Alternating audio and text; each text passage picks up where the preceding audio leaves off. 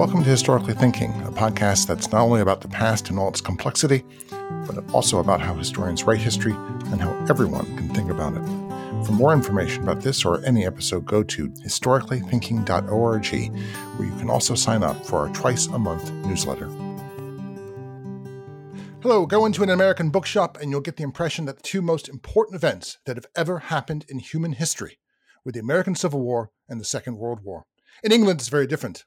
In the bookshops there, the two most important events in human history are the Tudors, Henry VIII, Good King, Queen Bess, the Spanish Armada, and all that, and the Second World War.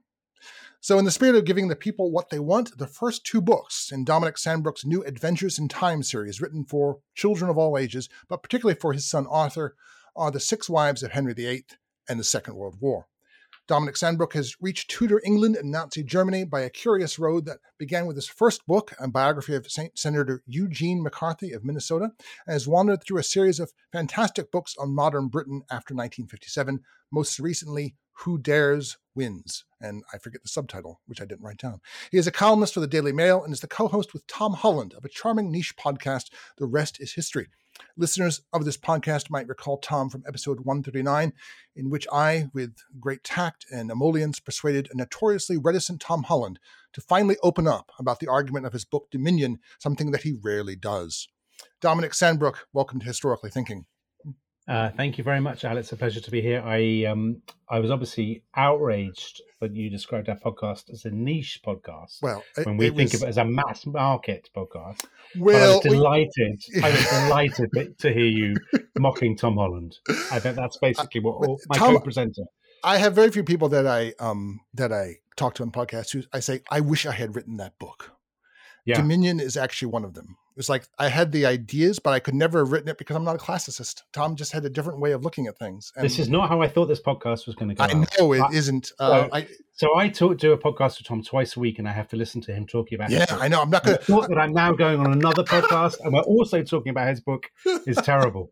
Well, when I wanted to contact originally, I wanted to talk about your series of enormous books of the politics and culture of Britain, which I think cover fewer years as you go on. It went from 5 or 6. It's gone down to 2. I'm expecting that we're going to go through the last 4 years of the Thatcher that government, year by year. I don't know. I know, it's ridiculous. It's ridiculous. Instead, they are getting smaller. They are, but they're great. And unfortunately, they're really hard to find in the States. You have to call someone up in Britain. It's like I had to order one from Blackwell's, in green ink on paper. It was 1893 or something like that. But you've got these new books out, I guess, for a break because you've been on this trudge through modern Britain for a while, and this is obviously a nice busman's holiday. It is a little bit. You're right. So you're right. I've been doing these books about post-war Britain for 15 years or so. And I suppose for American listeners, the nearest comparison is kind of Rick Perlstein's books, I suppose. They're better than 60s. That. Yeah. Oh, well, that's I wouldn't know. I mean, the closest thing, is actually in a weird way is Robert Caro. Okay. I'll take that. I'll definitely take that. But years of Lyndon Johnson. Although but he's got a biographical concept. You don't. Yeah. You've got a cast of a dizzying array of characters, but it's the same sort of trying to unpack the social history. He's actually trying to unpack the social history as well as a biographical concept. Yeah, that's sort of immersive. That's sort of immersive style. But you're right. So I had just done Who Dares Wins, which is about the first part of the 80s in Britain, the Thatcher administration. So it's incredibly, in Britain, a very conflicted, very controversial time. And it was just after I'd done that. My son at school was doing World War II as his topic, but they do it as they do it as the story of the kids who were evacuated from the cities. So he was doing evacuees, which is a lovely story and a nice way to get kids interested in it. And we took him to the Imperial War Museum in London, a fantastic museum of Britain's experience of war in the 20th century, and particularly the World Wars, obviously. And we got halfway around, and I sort of said to him, it was that classic thing of, they're all gung-ho at the beginning and they want to climb on some tanks. But you get halfway around, you're saying, read the bloody captions, and they're getting bored. And so I sort of said, well, I'll get you a book when we get to the gift shop. And we get to the gift shop, and there wasn't really, and it was that classic, that thing that you've heard authors say a billion times. There wasn't quite the book I wanted. And I just thought, well, why couldn't I do it? Because, I can write. I write for the newspapers. I write TV, documentary scripts, and so on. Mm-hmm. So I thought, I'll give it a go. And the more I thought about it, the more I thought, why couldn't I turn this into, a series? Because it's not just the Second World War. There's so many other subjects. And I mentioned it to my publishers, and they said, great, go for it, give it a go. They didn't say, "Hey, where's the next? We're waiting for the next Thatcher book." Don't. I am doing another one for them, but I think they liked the idea. No one else has really tried to do this. So people have written history books for kids, but I don't think anyone's ever done it who'd already written books for adults. So in other words, to give you the US example, to use my Rick Perlstein or Robert Caro analogy, they haven't tried to do the same thing for children. Right. So it's quite unusual. And I sort of thought, it is going to be, it's like I'm going to be using different muscles, basically. Yeah. I'm going to be approaching it in a completely different way. I emailed you something from Perspectives on History from October 2016. David Spear, who's now emeritused at Furman, South Carolina, written a little thing on landmark books, which I had a conversation back in April, I think, with Jonathan Zimmerman and Elliot Cohen about whether it's possible to teach American history as a civic good anymore. And they both, actually, Elliot and I both liked landmark books growing up. And in many ways, that story is very much Bennett Cerf. The differences are interesting. Bennett Cerf, one of the founders of Random House, walks into a bookstore on Cape Cod, can't find a book about the Pilgrims for his son. And so he commissions one. And he commissioned William Shirer. A year after he wrote The Rise and Fall of the Third Reich, he wrote a history of Hitler. He got C.S. Forrester to write about the Barbary Pirates. He got war correspondents. He got Pulitzer Prize winners. He got a Nobel Prize winner to write histories for landmark books. You, Dominic Sandbrook, decided to do it all yourself. So I have to admire what Americans call chutzpah. Well, that's the fun, though. That's the fun of it. I mean, that's the whole point. If I'd got somebody else if I'd said to Tom Holland or any of my other historian friends, then I would kind of lose control and I would lose authorship. And I just sort of thought I would actually love to write about Alexander the Great or Cleopatra, which I've done, which are forthcoming books in the series. It's amazing that you did that. That would be, I'd love to delve into the historiography, read as much as I can, and then kind of synthesize it in a in a way that my son will read. So it's very much like you've been out of the classroom for some time, and as I now, and it's very much I taught Plato's Republic because otherwise I wasn't going to read it, and I did the same for home. There are certain things, and you don't want to tell students this, but there's certain things I was teaching because otherwise I wasn't going to read them. I was afraid I wouldn't read them, and I read them differently, having to teach them the first time and the second time and the third time. And it strikes me in a way that you're kind of doing the same thing. I mean, you could read about the Tudors, but much better to figure out how to write a book about them while reading them. Absolutely. It's a bit like it's a weird analogy, but it's a bit like when I was an undergraduate at Oxford, and each week we'd do a different subject. I mean, you spend a whole week on the origins of the Second World War or something, and you'd have to write an essay about it, and that would fix it in your mind. And I just sort of thought, I know it is a bit mad to think I can sort of spend a few months reading about Alexander the Great and then write a book about it, but why not? I'll give it a go. Well, that's great. So I'm very curious about some of the influences. Where we had landmark books, you had Ladybird books, and I am a trained historian. So I looked up Ladybird books, and I noticed that they're subtitled "Adventures in History." Yeah, coincidence? Yeah. I think not. No, I did think of that. I thought it absolutely of that. So we call it as Adventures in Time. Yeah. The Adventures in History books have been out of print for about 30 years, but I thought for people who knew, it would be a nice kind of nod. Very nice. Yeah. And so I grew up reading these books. So for your US listeners, these were very short little hardback books. Yes. Very, very simply written, very old fashioned.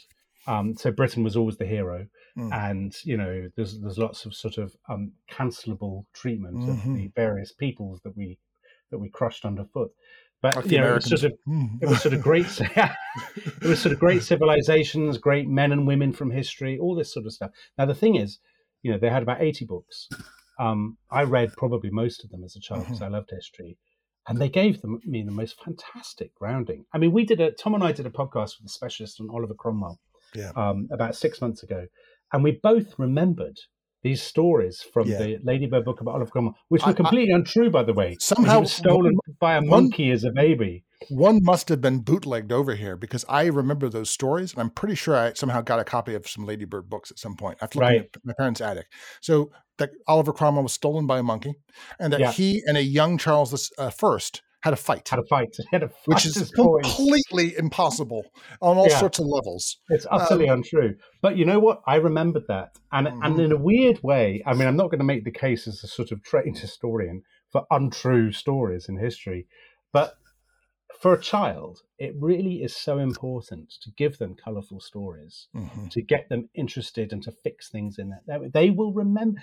I mean, it's just a human instinct. You start with the story, and then you can get into the arguments and the historiography and the sources and all this stuff. But I think if you don't start with the story, then you're on the back foot from the beginning.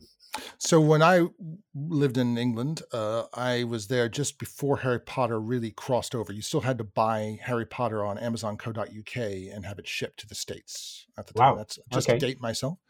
Yeah. And I realized soon from learned reviews in the Observer or wherever that this was a tradition of schoolboy literature. And I knew about, sort of P.G. Wodehouse, Mike and Smith stories. Excellent. Yes. And then, of course, I discovered the joys of Just William and various other things. And then, of course, Biggles and all these other stories. And I know that I've heard you talk about this with Tom Holland, but I mean, I think I think that you've had your son read some Henty, which is, I believe, is a against many municipal codes in various regions. Exactly, it's against the law. But I suspect a lot of these are at work here. I mean, telling that good story, you learned from lots of places in addition to Ladybird how to tell a good story. Yeah, absolutely. I mean, the techniques of a children's story actually really haven't changed. But I think, obviously, I was I read a lot of very old-fashioned kids' books, daring do kind of books, I suppose you would call them, as a boy. And I sort of thought, the chapters ended on cliffhangers. There were great characters, and there's a sort of the authors were unafraid to really sort of cut to the chase. If somebody was a good guy, they would say so. If he was bad, they would say so. They just kind of went for it in a way that actually storytellers do now. If it's a Harry Potter or a Star Wars film or superhero stories and so on. And I sort of thought, that has not changed. And you could write the story of the Second World War, for children. If a child is capable of understanding the Star Wars universe and knowing all the complicated ways that these planets interact with each other and the Jedi and all that sort of stuff, then they're perfectly capable of understanding the story of how the two world wars happened, the constellation of forces on either side, the fact that Stalin is a bad guy, but he's on the Allies' side in World War II. I mean, they can completely cope with all that. So it was a combination of that old-fashioned storytelling, but also sort of thinking, well, the 21st century children, they're obviously, I can only get away with so many references to Just William, which was written 100 years ago. So there are sort of nods to, in the Second World War book, for example, Hitler, we always conventionally use the German word Führer, which in German means leader.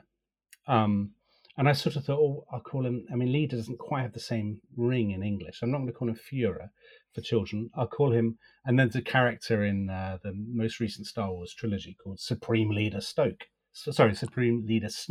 And I thought, Supreme Leader. There you go. For a child, they will completely. I'm hoping your use of Supreme Leader will outlast the memory of that there was a character called Snoke who is the Supreme Leader. Right. I think it's highly possible, given the really wet smack that those movies made as they hit the ground after falling from a great height. So, how do you break these apart then? So you obviously you're going to end each chapter on a twist. Henry the Wife is helpful. Henry VIII is helpful because he has 6 of them, 6 wives. So that enables you to break it apart nicely. This is something I was very curious about. To what extent, well, obviously, Dominic, you fell in love with Catherine of Aragon. It's very touching that you have a deep emotional. It is. And you really, those are. She's very hard done by, Al. She's very badly treated. But you have the princess in the Alhambra dreaming of Arthurian romances. It's very nice. That's that. That was the part. Yeah, it was, but that's the part I went back to and said, "Damn, how did he write that?" I went back and looked at it again as I was reading. I had to stop.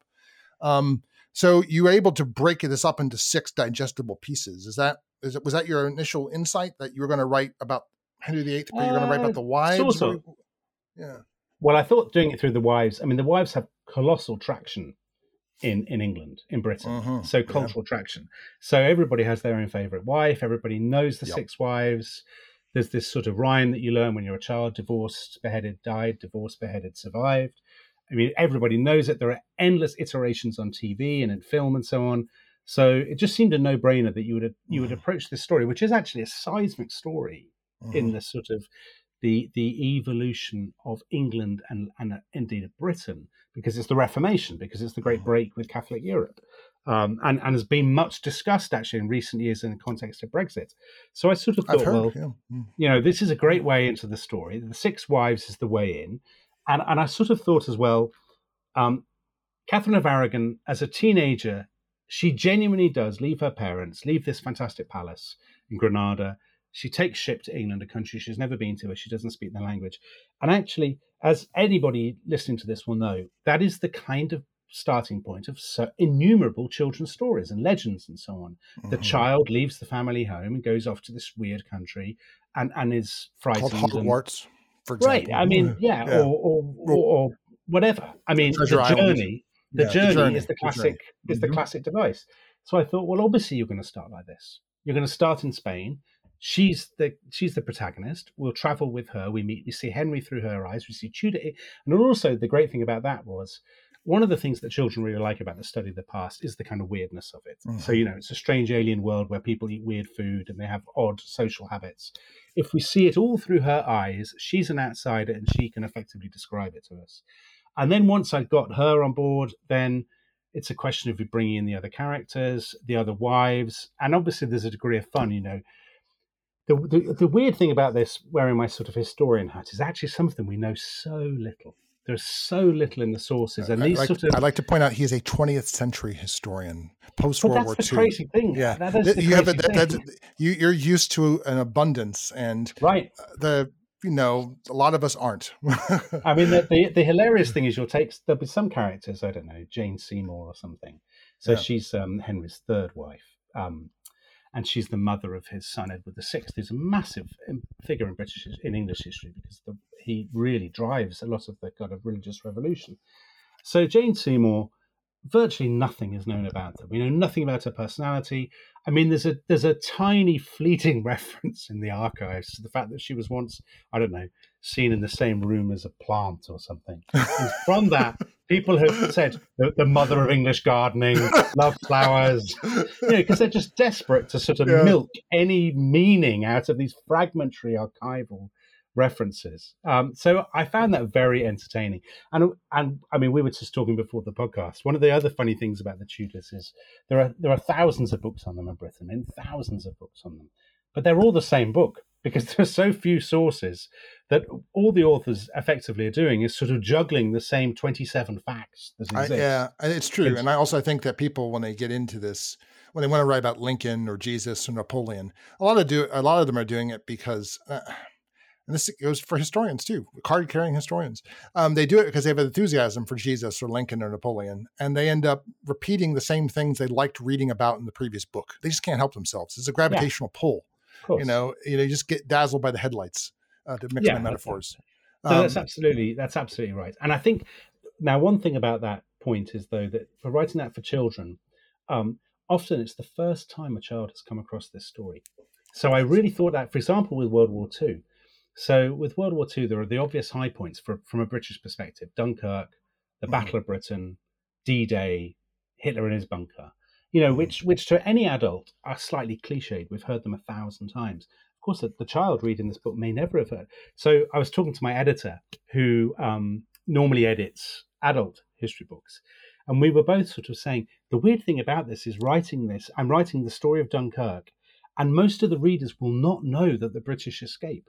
Yeah. Whereas any adult, no matter how little they know about history, will roll their eyes and say, "Oh, Dunkirk again," but the child won't.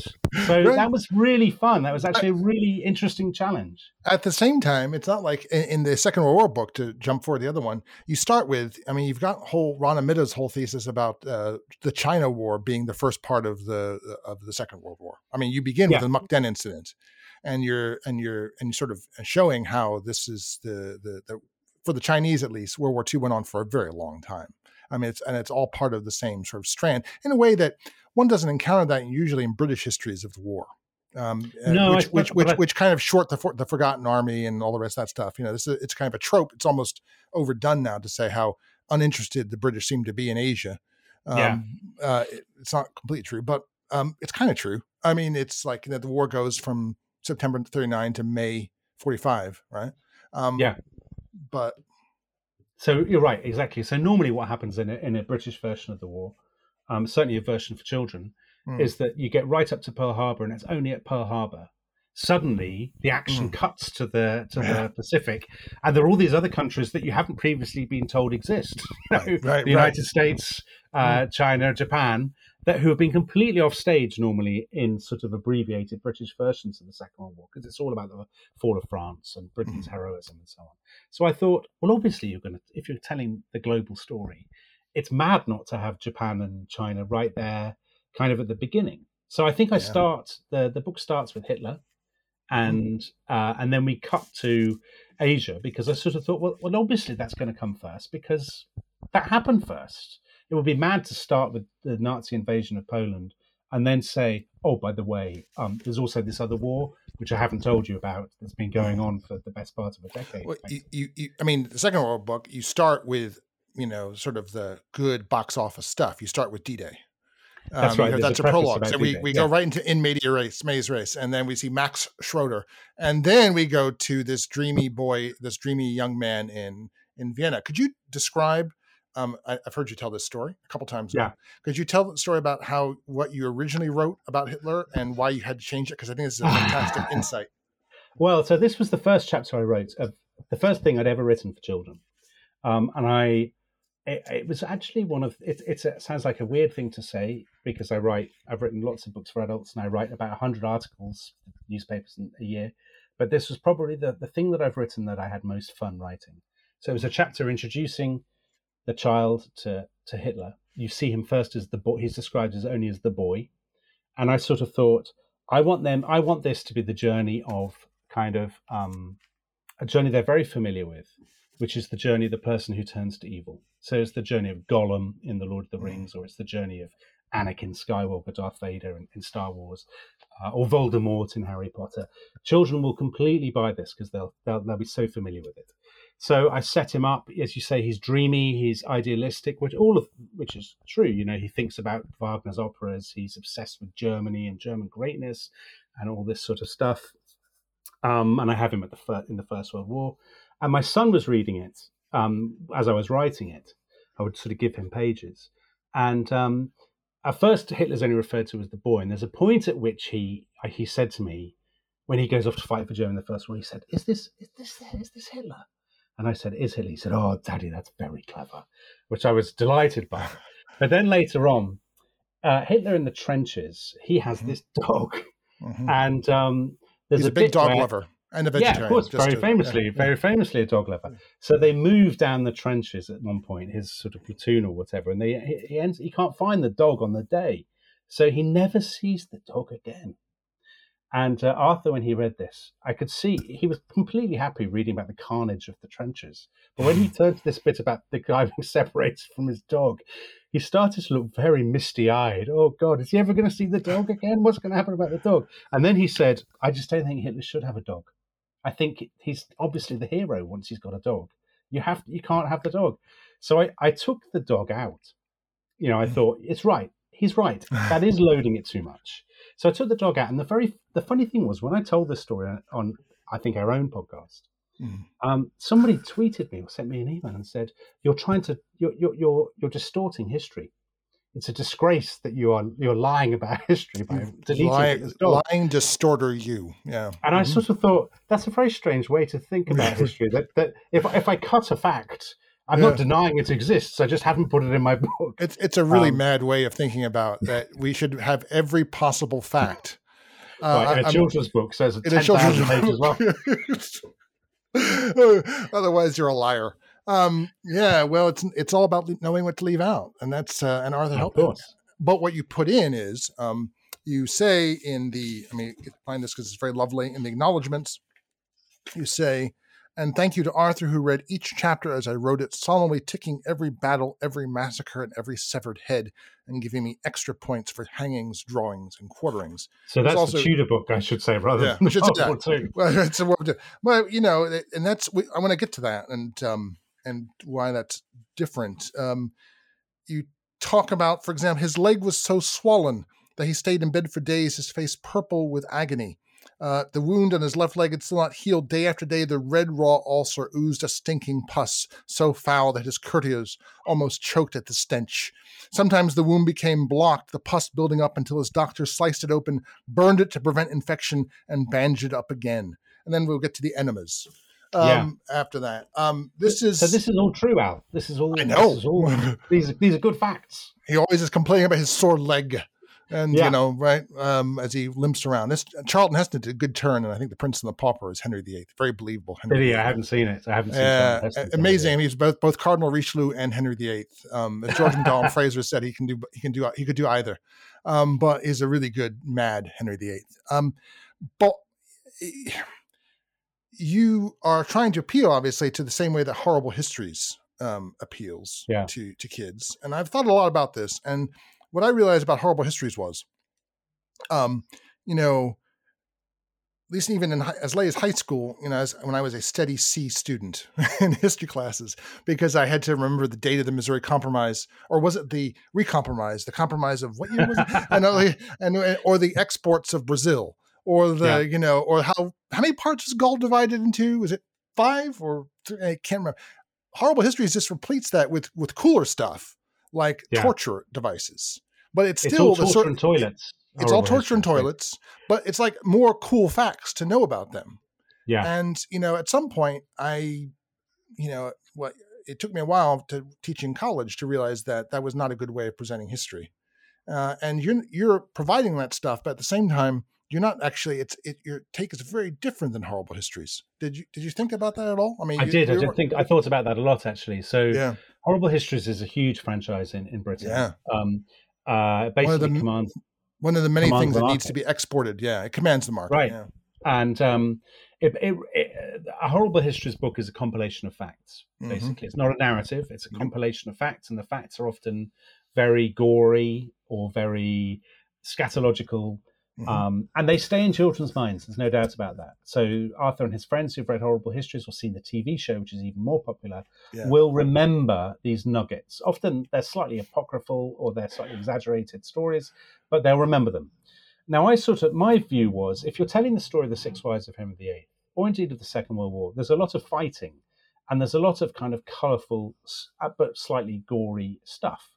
Mm-hmm. And it would be weird to just treat that entirely blandly or to sort of brush it under the carpet, because children will remember it, but children will also enjoy it.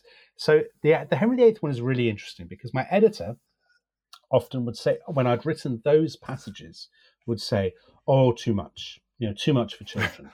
And yet Arthur and his mates who I would get to read the books would always say they're the best bits. You can't take that out. They loved that. They loved hearing about Henry's leg, his terrible ulcer. They loved hearing about, we had a big thing about the severing of heads and hanging, drawing, and quartering. Yeah. Again, my editor was like, I think this should be done and dusted in half a sentence, and really, and Arthur loved, he used to say, really stretch this out. This is a great start. I tell you, 19-year-olds love hearing about the mechanics of hanging, drawing, and quartering. I've over-enjoyed myself several times playing the penalty for treason. It's go on. There is a sort of a voyeurism, if you like, to history, of course. Now, I think where obviously it becomes really interesting is clearly your readership will tolerate any degree of gore and suffering for, let's say, ancient Greece. They'll tolerate a fair bit of it for Tudor England. When you get into the 20th century, it's a completely different story. It's a really interesting point. Somehow it's real now. Yeah, exactly. And I just know that in 300 years, people will be dressed up as gangsters and Tommy guns the way we dress up as pirates, which is a very bizarre thing that we do that. Yeah. And God help us, they probably will be talking about the gas chambers, perhaps. The way that we talk about if it seems less real, yeah, I think it has to be. I mean, I think it has to be. Ghastly as it and tasteless as it may sound, you may well be right in that. That's the way that we. Yeah, there's the way that we. It's like looking through a telescope backwards, right? I mean, where these things seem to recede, and they just don't seem real to us. Yeah, absolutely right. You know? I mean, this is the classic example of this, and I've talked about this so much actually with friends. Is about you go to the Colosseum in Rome, where men fought and died for the entertainment of the crowd. In scenes that now would strike us if somebody reenacted it as utterly ghastly, as just horrific in every way. And you go there with your kids and you're like, oh, do you want to pose for a photo with the gladiators? And, dress up in a gladiator's helmet and all this sort of stuff. Because it's as though there's a kind of statute of limitations or that our historical empathy or sympathy has a shelf life.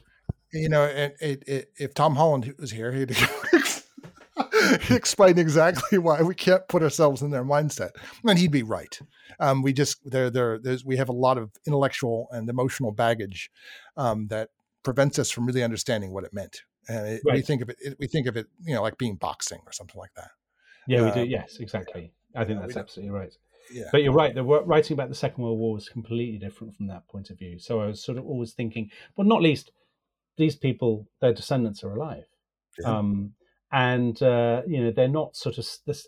They're not the sort of slightly semi-fictionalized characters of ancient history whose deeds have come down to us so heavily filtered by the sort of formulae that Roman or Greek historians use. Right. These are real people whose diaries and letters we have, and whose descendants are here. And I had thought I had to be completely faithful to. I couldn't even slightly exaggerate or fictionalize anything. So if they think something in the Second World, somebody thinks something, I know they thought it. Whereas obviously writing, let's say Alexander the Great, we don't really know what anybody thought about it. It's impossible. Yeah. It's really impossissible. I mean, we don't even really know why he died. So it's just exactly some ideas. So you avoid historiography. Well, you have to. I mean, but you're not going to say don't want to read about historiography. Well, so I think there's a 10-year-old child would want to read about it. I have a theory of how to put it inside a book like caramel inside chocolate, but I haven't really been able to execute that yet. Right. But it's interesting. You don't avoid, say, the philosophical understanding that comes from this in the study of history, and I really I know you're English. I shouldn't say that to you. Immediately you're embarrassed. Shocked by that. But you say here's page 7 of the 6 Wives of Henry VIII. In the last years of the 15th century, every man and woman in the land knew the story of the Wheel of Fortune. One moment you're at the top, enjoying wealth, fame, and good luck, but before you knew it, fate had turned the wheel again, sending you plunging into disgrace and despair. And thus does fortune's wheel turn treacherously, wrote the poet Geoffrey Chaucer in his book The Canterbury Tales, and out of happiness bring men to sorrow.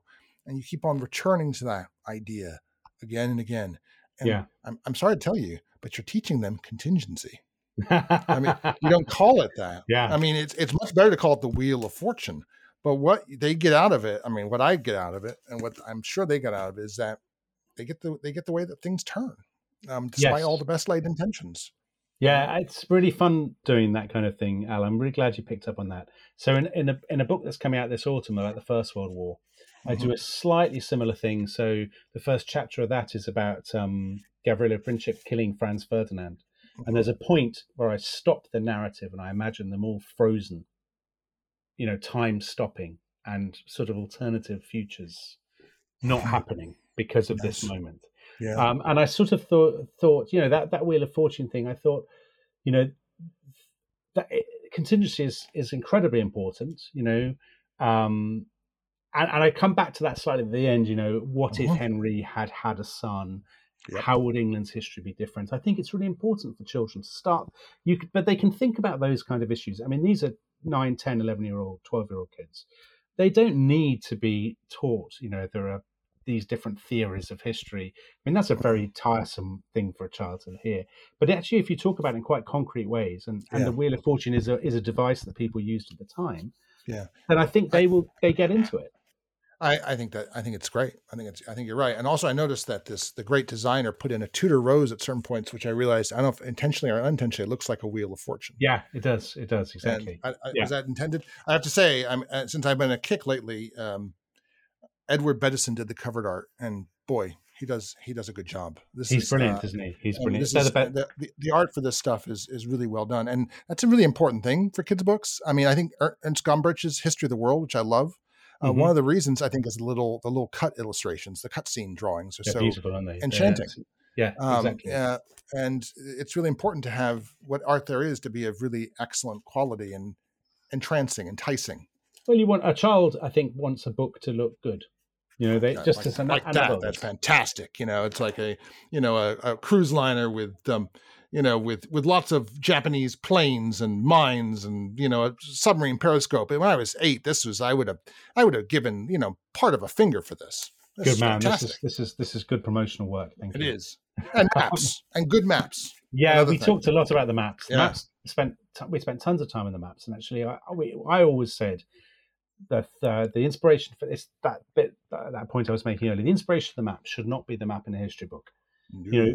If child buys The Hobbit, there is a map in The Hobbit, and I used to love that map, and that should be what we're thinking about. And in all Treasure Island began with Stevenson drawing a map for his stepson. Right, exactly. And I don't know about you, but when I was about 6 or 7, in fact, I probably out of history books like Battle Bunker Hill, I forget this book. I can remember passages from that book to this day, but I remember sitting down and very earnestly copying the map. Yeah, absolutely. And to figure out the way. I mean, I copied a lot of maps. I used to do. I mean, with school, no one does this now, I think, but at school we used to do maps of battles, and I used to very carefully draw these little boxes with King Charles or whatever, or Earl of Warwick on them, and arrows to show which way the men went. I had my father's his ROTC manual from the Korean War, the Reserve Officer Training Course. So I could put in the proper military symbols, which made me very important amongst the third graders. That I could put in what the actual map symbol for a tank. We could really lay out the Battle of the Bulge properly. So they got to have a good map that recalls Treasure Island and the Lord of the Rings and the Hobbit, because that's part of the mystery, the enchantment of it all. Yeah, and we said, one of the weird things about writing the books is, you're writing about World War II. The child probably doesn't know who the different forces are. They don't know who won. They don't know the different alliances. They may have a vague sense that Hitler was a baddie and the Nazis were also baddies, but that's probably it. They don't know where Germany is, so they don't know that it's next to France. All those sort of things I had to think about. They don't know what the Treaty of Versailles is. They don't know who won the First World War. So the maps are very useful for that, but they're also a good kind of example of the kind of the intellectual sort of work I had to do in a way. Mm-hmm. To try to think, well, what is it like to write a history book for somebody for whom it's their first exposure to this story, and they have absolutely no kind of, or very little hinterland. They have nothing to draw on. So when you first introduce Churchill, they don't see the fat man with the bow tie as we do as adults as soon as we see them. So you can introduce him as a boy. You can introduce Hitler as a boy, and it's a blank slate. So that was really fun, actually, and completely unlike any experience of writing a traditional history book. This is a writerly question, but how do you pare down the scenes? So you have a great scene. I mean, I've read this like umpteen times. Was it May 5th, 1940, when the Chamberlain government basically falls. Yes. And you had to pair all those 5 days, John Lukash's 5 days in May. And you had to pare it down to 3 or 4 paragraphs. Well, you actually spend 2 or 3 pages on it. Yeah. But that is a challenge. I mean, to figure out something it's like Dunkirk. You had to find new ways to keep yourself interested, even though it's the first time they're reading it. Yeah. And this, you've thought about that. I mean, Stanley Baldwin is your Twitter avatar, for God's sake. You've thought about this. You've thought about these days in May a lot more than people should. Right. And so you had to declutter your mind, I imagine, to figure out what's the essence that will appeal to a bit. I'll tell you the best practice I had for that was journalism and writing for TV. Right. So you mentioned at the beginning that I write a lot for the newspapers. So a lot of that is boiling very complicated stuff down. Daily Mail columnist Dominic Sandbrook. Right. I mean, for the Daily Mail, the working assumption is, the reader doesn't have a massive amount of prior knowledge or indeed sort of fanatical, intricate interest. So you need to convey the information really quickly, bluntly, tell them what's going on. Same with actually. They have a telegraphic style. I mean, I've noticed the two exactly. sentence per paragraph, something like that. Yes, exactly. So, and also writing. So I've written and presented history documentaries for the BBC, and it would be the same thing. How are you going to describe Thatcherism or the origins of the Cold War in 20 seconds? Because it's got to be cut to this piece of footage, and these are really interesting and tough challenges. And actually, it trains you to say, okay, what's the absolute core of this story? So that's what I did with, for example, the Days in May sort of stuff. I sort of thought, what are the high points that the child reader will remember and enjoy? So obviously the bit where an MP says to Chamberlain, in the name of God, go. Yeah, Leo Amery. In the House of Commons, an amazing dramatic scene. Yeah. Or the bits when Churchill, says to his cabinet or I think it's a meeting of Tory MPs actually, we're going to resist, we're going to fight on. If this is the last chapter of our island story, let it happen when we're all choking our own blood on the ground. There's amazing stuff. And I thought it'd be demented to leave that out for a child because the child will love that. Yeah. So it's sort of boiling it down, taking out extraneous characters, focusing on a few named characters that they can empathize with, boiling the scenes down, giving a sense of place, and then a lot of cutting, actually, a ton of cutting. So the chapters were probably twice as long when they were first written, and I would just cut them and cut them and cut them down because my agent actually said to me, each chapter should be the length that you would reasonably read to your child at bedtime. That's very nice. That's a pro tip. Yeah, and it's a great tip, actually, because, of course, anyone who's ever read a story to a child knows you don't want to be there for 6 hours. You want Welcome to the Hobbit. Right. Yeah. So did you so I've played around with trying to write stuff like this for this audience. And did you do anything like, so this became sort of a writerly exercise, just almost as a warm-up exercise for the rest of the day's work. I would try to write a paragraph with only one comma in it. Everything else was very Hemingway-esque. Did you do anything like that consciously? I mean, I completely changed my style from the way I would write adult books. And the way I did it was actually by going for my Daily Mail style. Yeah. So you're absolutely right that the Daily Mail, when I first started to write for the Daily Mail, one of my big tricks was writing 2-sentence paragraphs. And I still do it now. It's got to be bang, bang, and then on to the next thing. And I sort of thought with this, well, I'm going to start out doing the same thing. Because if you have a 2-sentence paragraph, then the 2 sentences you've got to pack a lot in, and each part of that paragraph has to have great value. They're going to stand alone on the page. So in other words, you can't afford any waffle, any time wasting. And I found that was, in a history book for kids, you've got an awful lot of information that you've got to try and convey quite quickly and in quite a sort of exciting, stirring way. And so those kind of, boiling it down, short sentences. I also wanted it to be very accessible because I thought it would be very tempting to try and write a book for children and to think, I'm going to write a sort of an award-winning children's book with quite florid prose, beautifully crafted. And I sort of thought, what will ensure the longevity of these books is if lots of children can read them. So children who maybe aren't massive readers, who will be drawn to the story by the strength of the characters, by the strength of the drama, rather than necessarily by my ornate prose. So I tried to keep it kind of quite simple. But as a literary exercise, it was much more demanding and also much more fun than writing. Because for adults, the sort of temptation is you can slightly not coast, but it kind of takes care of itself. You're trying to explain what happened and off you go.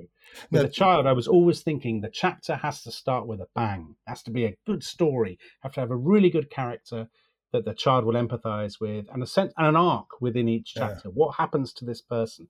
Do they get off the beach? Do they survive? All of that kind of stuff. Mm-hmm. Mm-hmm. So how do you, I have to put this tactfully, you put out an enormous number of words. It seems to me. I mean, your books are large. Even these kids' books are large. I mean, how do you do it? You write a column for the Daily Mail. I mean, is this? Yeah. I have to say that I was scheduling a time with you. I was like, oh my God. I mean, it must be his morning must be sacrosanct. It must be like 3 hours, 1,000 words every day. I mean, how does this? Once I'm done with you, I'm writing. Once I'm done with you, I'm writing 2,000 words about Angela Merkel. Well, there you go. I mean, that's good. So, I write a lot, I suppose. I don't. I'm not terribly. I'm not terribly introspective about my writing. No. I just kind of crack on and do it. I see myself as a craftsman rather than an artist. So, in other words, I'm not precious about it. Yeah. But also, I think I had a really, really good training, which is, a lot of British writers will say this if they went to Oxford or Cambridge, where they're expected to, turn something in all the time. Now, the system, which seems demented, I know, to many people, is that, the Oxbridge system would be that you would, in my day, it was pre-computers. So you would go and you'd have a meeting with your tutor who would be sort of world expert on, the Byzantine Empire or something. Mm. And he would say, do, the origins of Byzantium for next Monday. I'll see you in 6 days. The very best of luck to you. And you'd have to write this essay purporting to kind of some authority on a subject previously you had no knowledge of whatsoever. First time I gave my syllabus for a tutorial to my senior tutor, he said, yes. And I gave an American syllabus, which I've seen is very different. And of course, there was a page for every week in an Oxford syllabus, that these are the sources that the student may or may not consult. First time I received one of those from a tutor, I almost passed out, And then, of course. Yeah. I mean, I remember the very first week I did at Oxford. So I was 18, and it was about why the Eastern Roman imperial economy performed much better than the West in the sort of 5th and 6th centuries. Now, I had never studied the Roman world at all, and he sort of said, well, today is Monday. I'll maybe see you next Monday. Good luck. And I wanted to ask him, I don't know anything about the Roman Empire, but it was too late. He was gone. Yeah. And that sort of exercise of cramming and then getting this stuff down, which a lot of people think now it has quite a bad press. But I found it a really, really good way of training myself to digest a lot of information and then just to hammer it out as quickly as possible. Yeah, I mean, the good part is it does exactly what it's done for you. The bad part is it's done exactly what it's done for you. I mean, for some people it becomes glibness. An Oxbridge graduate, most of them civil servants, can speak to any point fluently and briefly. But not with any sort of belief or with a mistaken idea that they know all about it. Well, this is the claim about David Cameron or indeed Boris Johnson, that they're classic kind of Oxbridge products who know a little bit about it and can get through any meeting, but don't actually go into anything in depth. Obviously, I think this is a tremendous way of educating people. I see its benefits, and let's get to when we're doing the rest is history. You see, Tom Holland and I, our podcast, when we're discussing topics, it'll sometimes come up, and Tom will say, "Could we do the Spanish Civil War?" And I'll say, "I did it when I was 17. It's fine. We can definitely do it. I did it for a week." It's a very Oxbridge podcast. But let's talk about the important stuff that I've been wanting to talk to you about for some time. Yeah. And I don't know if I missed this in the Sandbrookian Opera Omnia, but why? And this is something I struggled with for 4 years of my residency in Britain. Why do the British only follow one sports team? They don't. As a native of Philadelphia, Well, okay. I mean, this is what my feeling is that quickly when you go to dinner, when someone comes into the Rothermere American Institute to give a seminar, you go to the Curry House, Bombay Curry House, or whatever, 5,000 miles from Delhi, and then there's nothing to talk about other than football. Well, this is a bad habit we have. Yeah, I know. But the thing is, I realized very quickly that, I hadn't read Dominion yet, but I realized that while Christendom might have been lost in Britain, more or less, football was an appropriate substitute. And that to say that I was a fan of the Wolverhampton Wanderers, sorry, the Wolves. I know the Wolves is it's very complicated. It's very complicated. We'll get into that in just a little bit, but it was like sacrilegious. I couldn't do that. It's like in the episode of Ted Lasso this year where there was some Ponce who said, I'm in favor of whoever's winning. And that to a Philadelphian is the word. That's like, you're like a Washington football fan. That's the most disgusting thing. That's awful. So I never, but then I was wondering, I knew very few, and maybe I just didn't get out much, very few people who followed football as intensely as they followed cricket, as intensely as they followed rugby. Oh, why do you choose one? Is that your question? Why don't you choose all three? Why exactly? So, I don't feel like if I'm not following the Eagles, the Phillies, and the Sixers, and maybe even the Flyers, who are, football, baseball, basketball, I'm not really doing my bit. And there are people that also follow college football religiously, in addition to several professional teams. So I'm just curious, how did the sports space of Britain sort of get so circumscribed? That is an excellent question, actually. It's a very good question. Actually, Tom and I are very good examples of this, and my co-presenter and I. He loves cricket, but he has no real interest in football, whereas I think cricket is rubbish. Right. I had to like cricket because I didn't feel allowed to like football. Right. So here's how I think that works. I think these choices are to a much greater extent. I think there's a slight element of this in the States. I might be wrong. But I think to a far greater extent in Britain, they are freighted with all kinds of cultural and class connotations. Yeah. So I think, for example, you mentioned me liking football. I do like football, and I have a season ticket for the Wolves. Mm-hmm. So I go every 2 weeks to watch them. And I have had friends of mine who say, how can you go to football? It's really rough people swearing and shouting.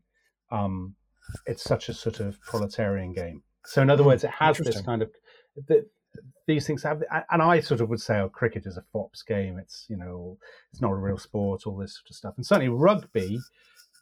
There are two different versions of rugby in Britain, and both of them are very heavily loaded with class connotations. So rugby union tends to be kind of, stereotypically it's seen as a kind of private school sport, as a sort of upper middle class sport. Rugby league, as it's called, is a working class sport from the north of England, and never the twain shall meet. So I think that's part of the reason. It's that by choosing your sport and by following your team, you're making quite a strong and identifiable kind of statement about class, about status, about your kind of cultural identity, in a way that maybe you're not when you choose baseball or football or basketball in the US. You're making a statement. I think in the States, you're making a regional identity statement. So, there is always, in the Philadelphia hinterland, there is always one person in your class, this would be Kenny Walden and mine, who has to be a Dallas Cowboys fan just to give the middle finger to everybody. And then and we would have beat him ruthlessly, but he was the biggest and toughest kid in the class. But there's always that person. There's also in certain areas, there's people you realize, like around here in Charlottesville, Virginia, which is more or less the Virginia hinterland, there's no real close professional sports team. You find people of a certain age are in favor of the championship team of that age. Oh yeah, but that's the same here. That's absolutely the same here. Exactly. There's tons of people at my age who would support Liverpool. Whereas if they were 10 or 20 years younger, they'd support Manchester United, who were more successful later. So that absolutely happens. That always happens. But I think your choice of the sport, specifically the sport, I think I would probably say if you're interested in sport in Britain, football is the norm. Yeah. But then if you're choosing cricket or rugby, there are particular reasons for that. So if you say, I'm not interested in football, I follow cricket. You're making a very, very definite statement. Yeah, that's what I would say. And of course, I picked Gloucestershire to support because they were the first. It was the first Test match I ever watched on was it right. Channel 4? Yeah, that was the Channel 4. So that was obviously my team. Jack Russell. I had to go with that. So that's great, very. I mean, because most people English in Britain, most people in Britain, or most people in England would not have a cricket team that they would follow. I mean, that'd be very unusual. So you saying that would actually be extremely unusual. It is. Yeah, I realized it. I almost made an Uber driver run into Old Trafford because I was so excited to see it when I was in Birmingham. Yeah, because I was that's I know what that is. So that was. But let's get to the other question about this too. So I got to Britain sort of at the tail end of Cool Britannia, and where everyone was an Arsenal supporter, while Manchester United, right? Yeah. And it was like, wait a second. I thought this was the hooligans game. I thought this was the working class game. And all of a sudden, all the nouveau bourgeoisie of Blair's Britain, that's a lot of B alliterations there. Yeah. They were all football supporters. Well, what happened? This must be an important subject of the next several volumes. It is actually. It's a colossal social transformation. It is. And a huge. Hard, I think, for US listeners probably to appreciate just how meaningful that transformation was for people in Britain, even people not interested in football. So football in the 1980s had been, it's the sort of this probably the oldest organized team sport in the industrialized world, gave meaning to lots of people's lives, absolutely rooted in the kind of world of kind of Victorian industrial Britain. And by the 1980s was a dying sport. Stadiums half full, people dying at matches because of hooliganism, British or English teams rather banned from European competition after 1985 because of their record of there was the Belgian, the Milanese fans, I think that was Juventus. So Juventus, So that's at the Heysel Stadium in Brussels. Yeah. At the showpiece, at the equivalent effectively of the European equivalent of the Super Bowl. Rioting, part of the stadium collapsing, live on television, watched by every country in Europe. I mean, it's almost unimaginable now. So that all happened, and English football was completely in the doldrums. And then at the beginning of the 1990s, there was a total turnaround. So a lot of money comes into the game. Rupert Murdoch's Sky TV start televising it.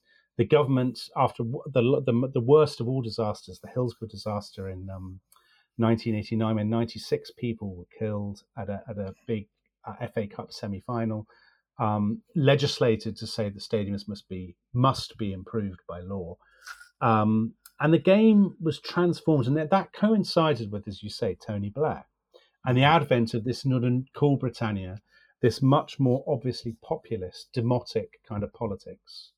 And it became suddenly very fashionable for middle-class people to be interested in football.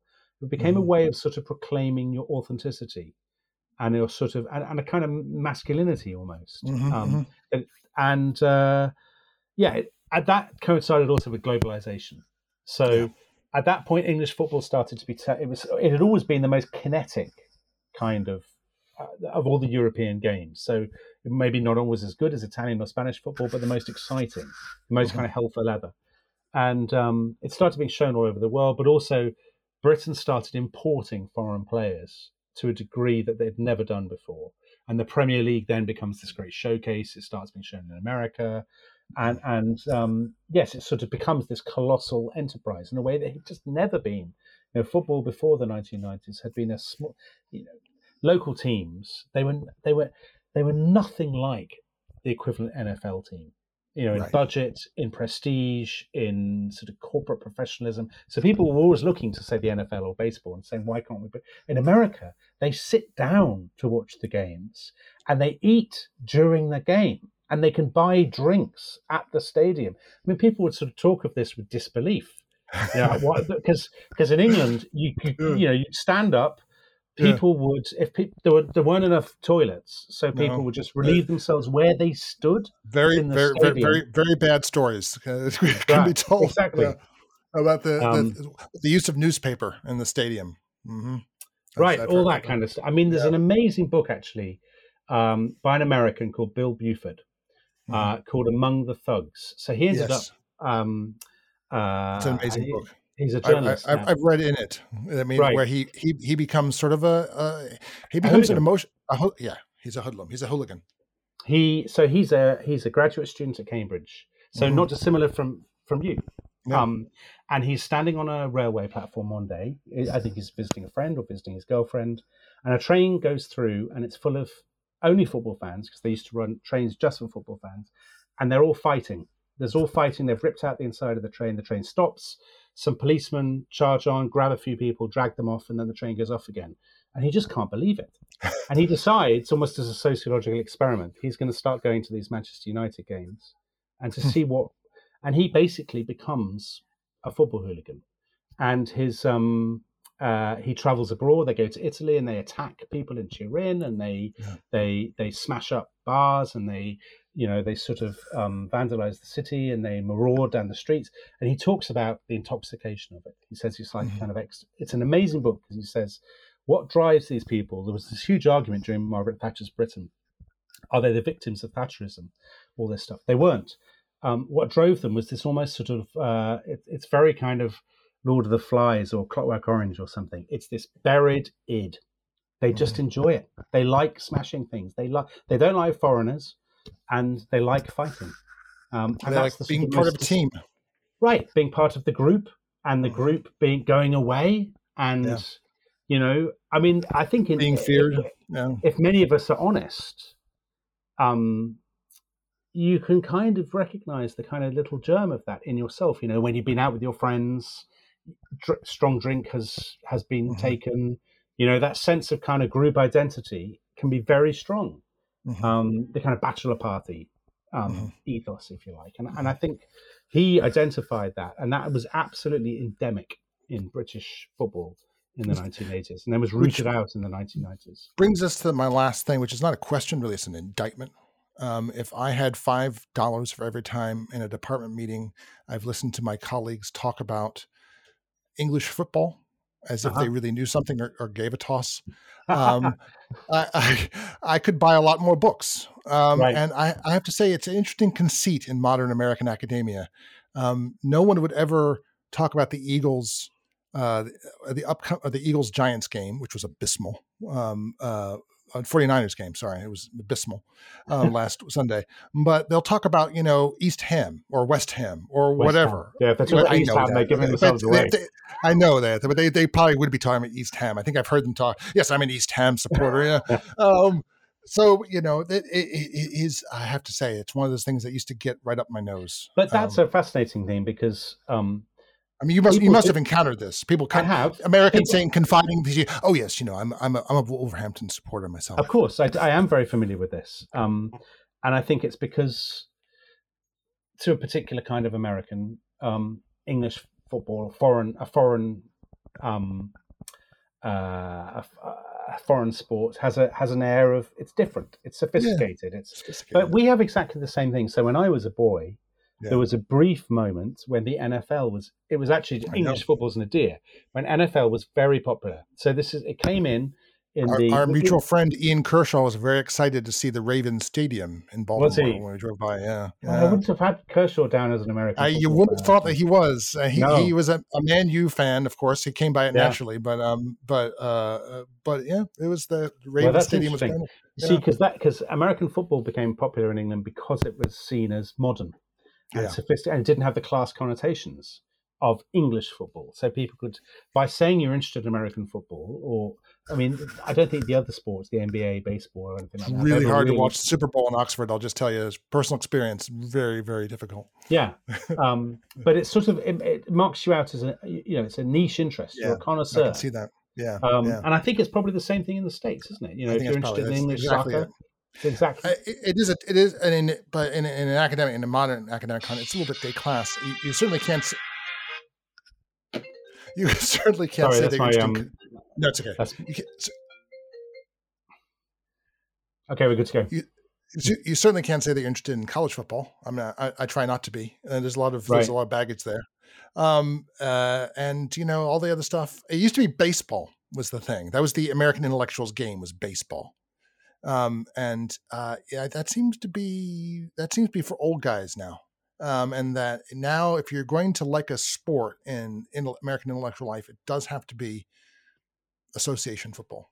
Well, that's interesting because that goes hand in hand with the kind of, that suggests that American intellectuals or American kind of academics have the same impulse as British ones do, which is kind of self-loathing. So in other words, you can't like the thing that all the you might say so. I couldn't possibly in your own, I mean, we definitely, British intellectuals have a dreadful. I mean, if you've spent any time in England, you'll know this. Have a terrible self-loathing. If it could be harnessed, if it could be harnessed somehow, we could power both of our nations and avoid avoid any problems with global warming. My guest today has been Dominic Sembrook. He's the author of the fantastic new series. What is the Adventures in Time? Is that going to be published? Is that there are 2 out? Is this going to be published in the States, or are we going to have to continue to write? I basically don't know. So we've sold it's being published in Germany. It's being published in China. It's being published in bizarrely in Hungary and Romania. I know. Okay. Big markets. Yeah. Good you crack. China's a pretty big. I mean, I don't care about that one. Is what the cracking Hungarian, cracking the Turco-Ugric language market is perhaps not on the. Well, I said to my agent, I should set them a challenge if they get them published in North Macedonia or something. Yeah, like that'd be good. I'll buy them a case of champagne. We've got Cleopatra, Alexander the Great, and who else coming soon? So in the autumn, World War I is coming, and Alexander is coming. Then we've got Cleopatra, which I'm just finishing now, and then I'm doing the Vikings, Napoleon, and the Conquest of the Americas. Wow. Well, thank you, Dominic Sembrook, so much for being part of Historically Thinking. Thank you very much for having me. It's been a pleasure. Just a brief reminder, if you're listening to Historically Thinking on the website, that's great. But for your convenience, you can also find us on Apple Podcasts, Google Podcasts, Spotify, Amazon Music, Pandora, Stitcher, iHeartRadio, JioSaavn, Podchaser, TuneIn, Deezer, and there are more. In fact, wherever there are podcasts, there you can find Historically Thinking. While great reviews are wonderful on whatever platform you want to write them, the best possible review that you can give us is to forward the podcast to a friend you think will find it interesting. You can also follow us on Twitter at hist_think or on Facebook.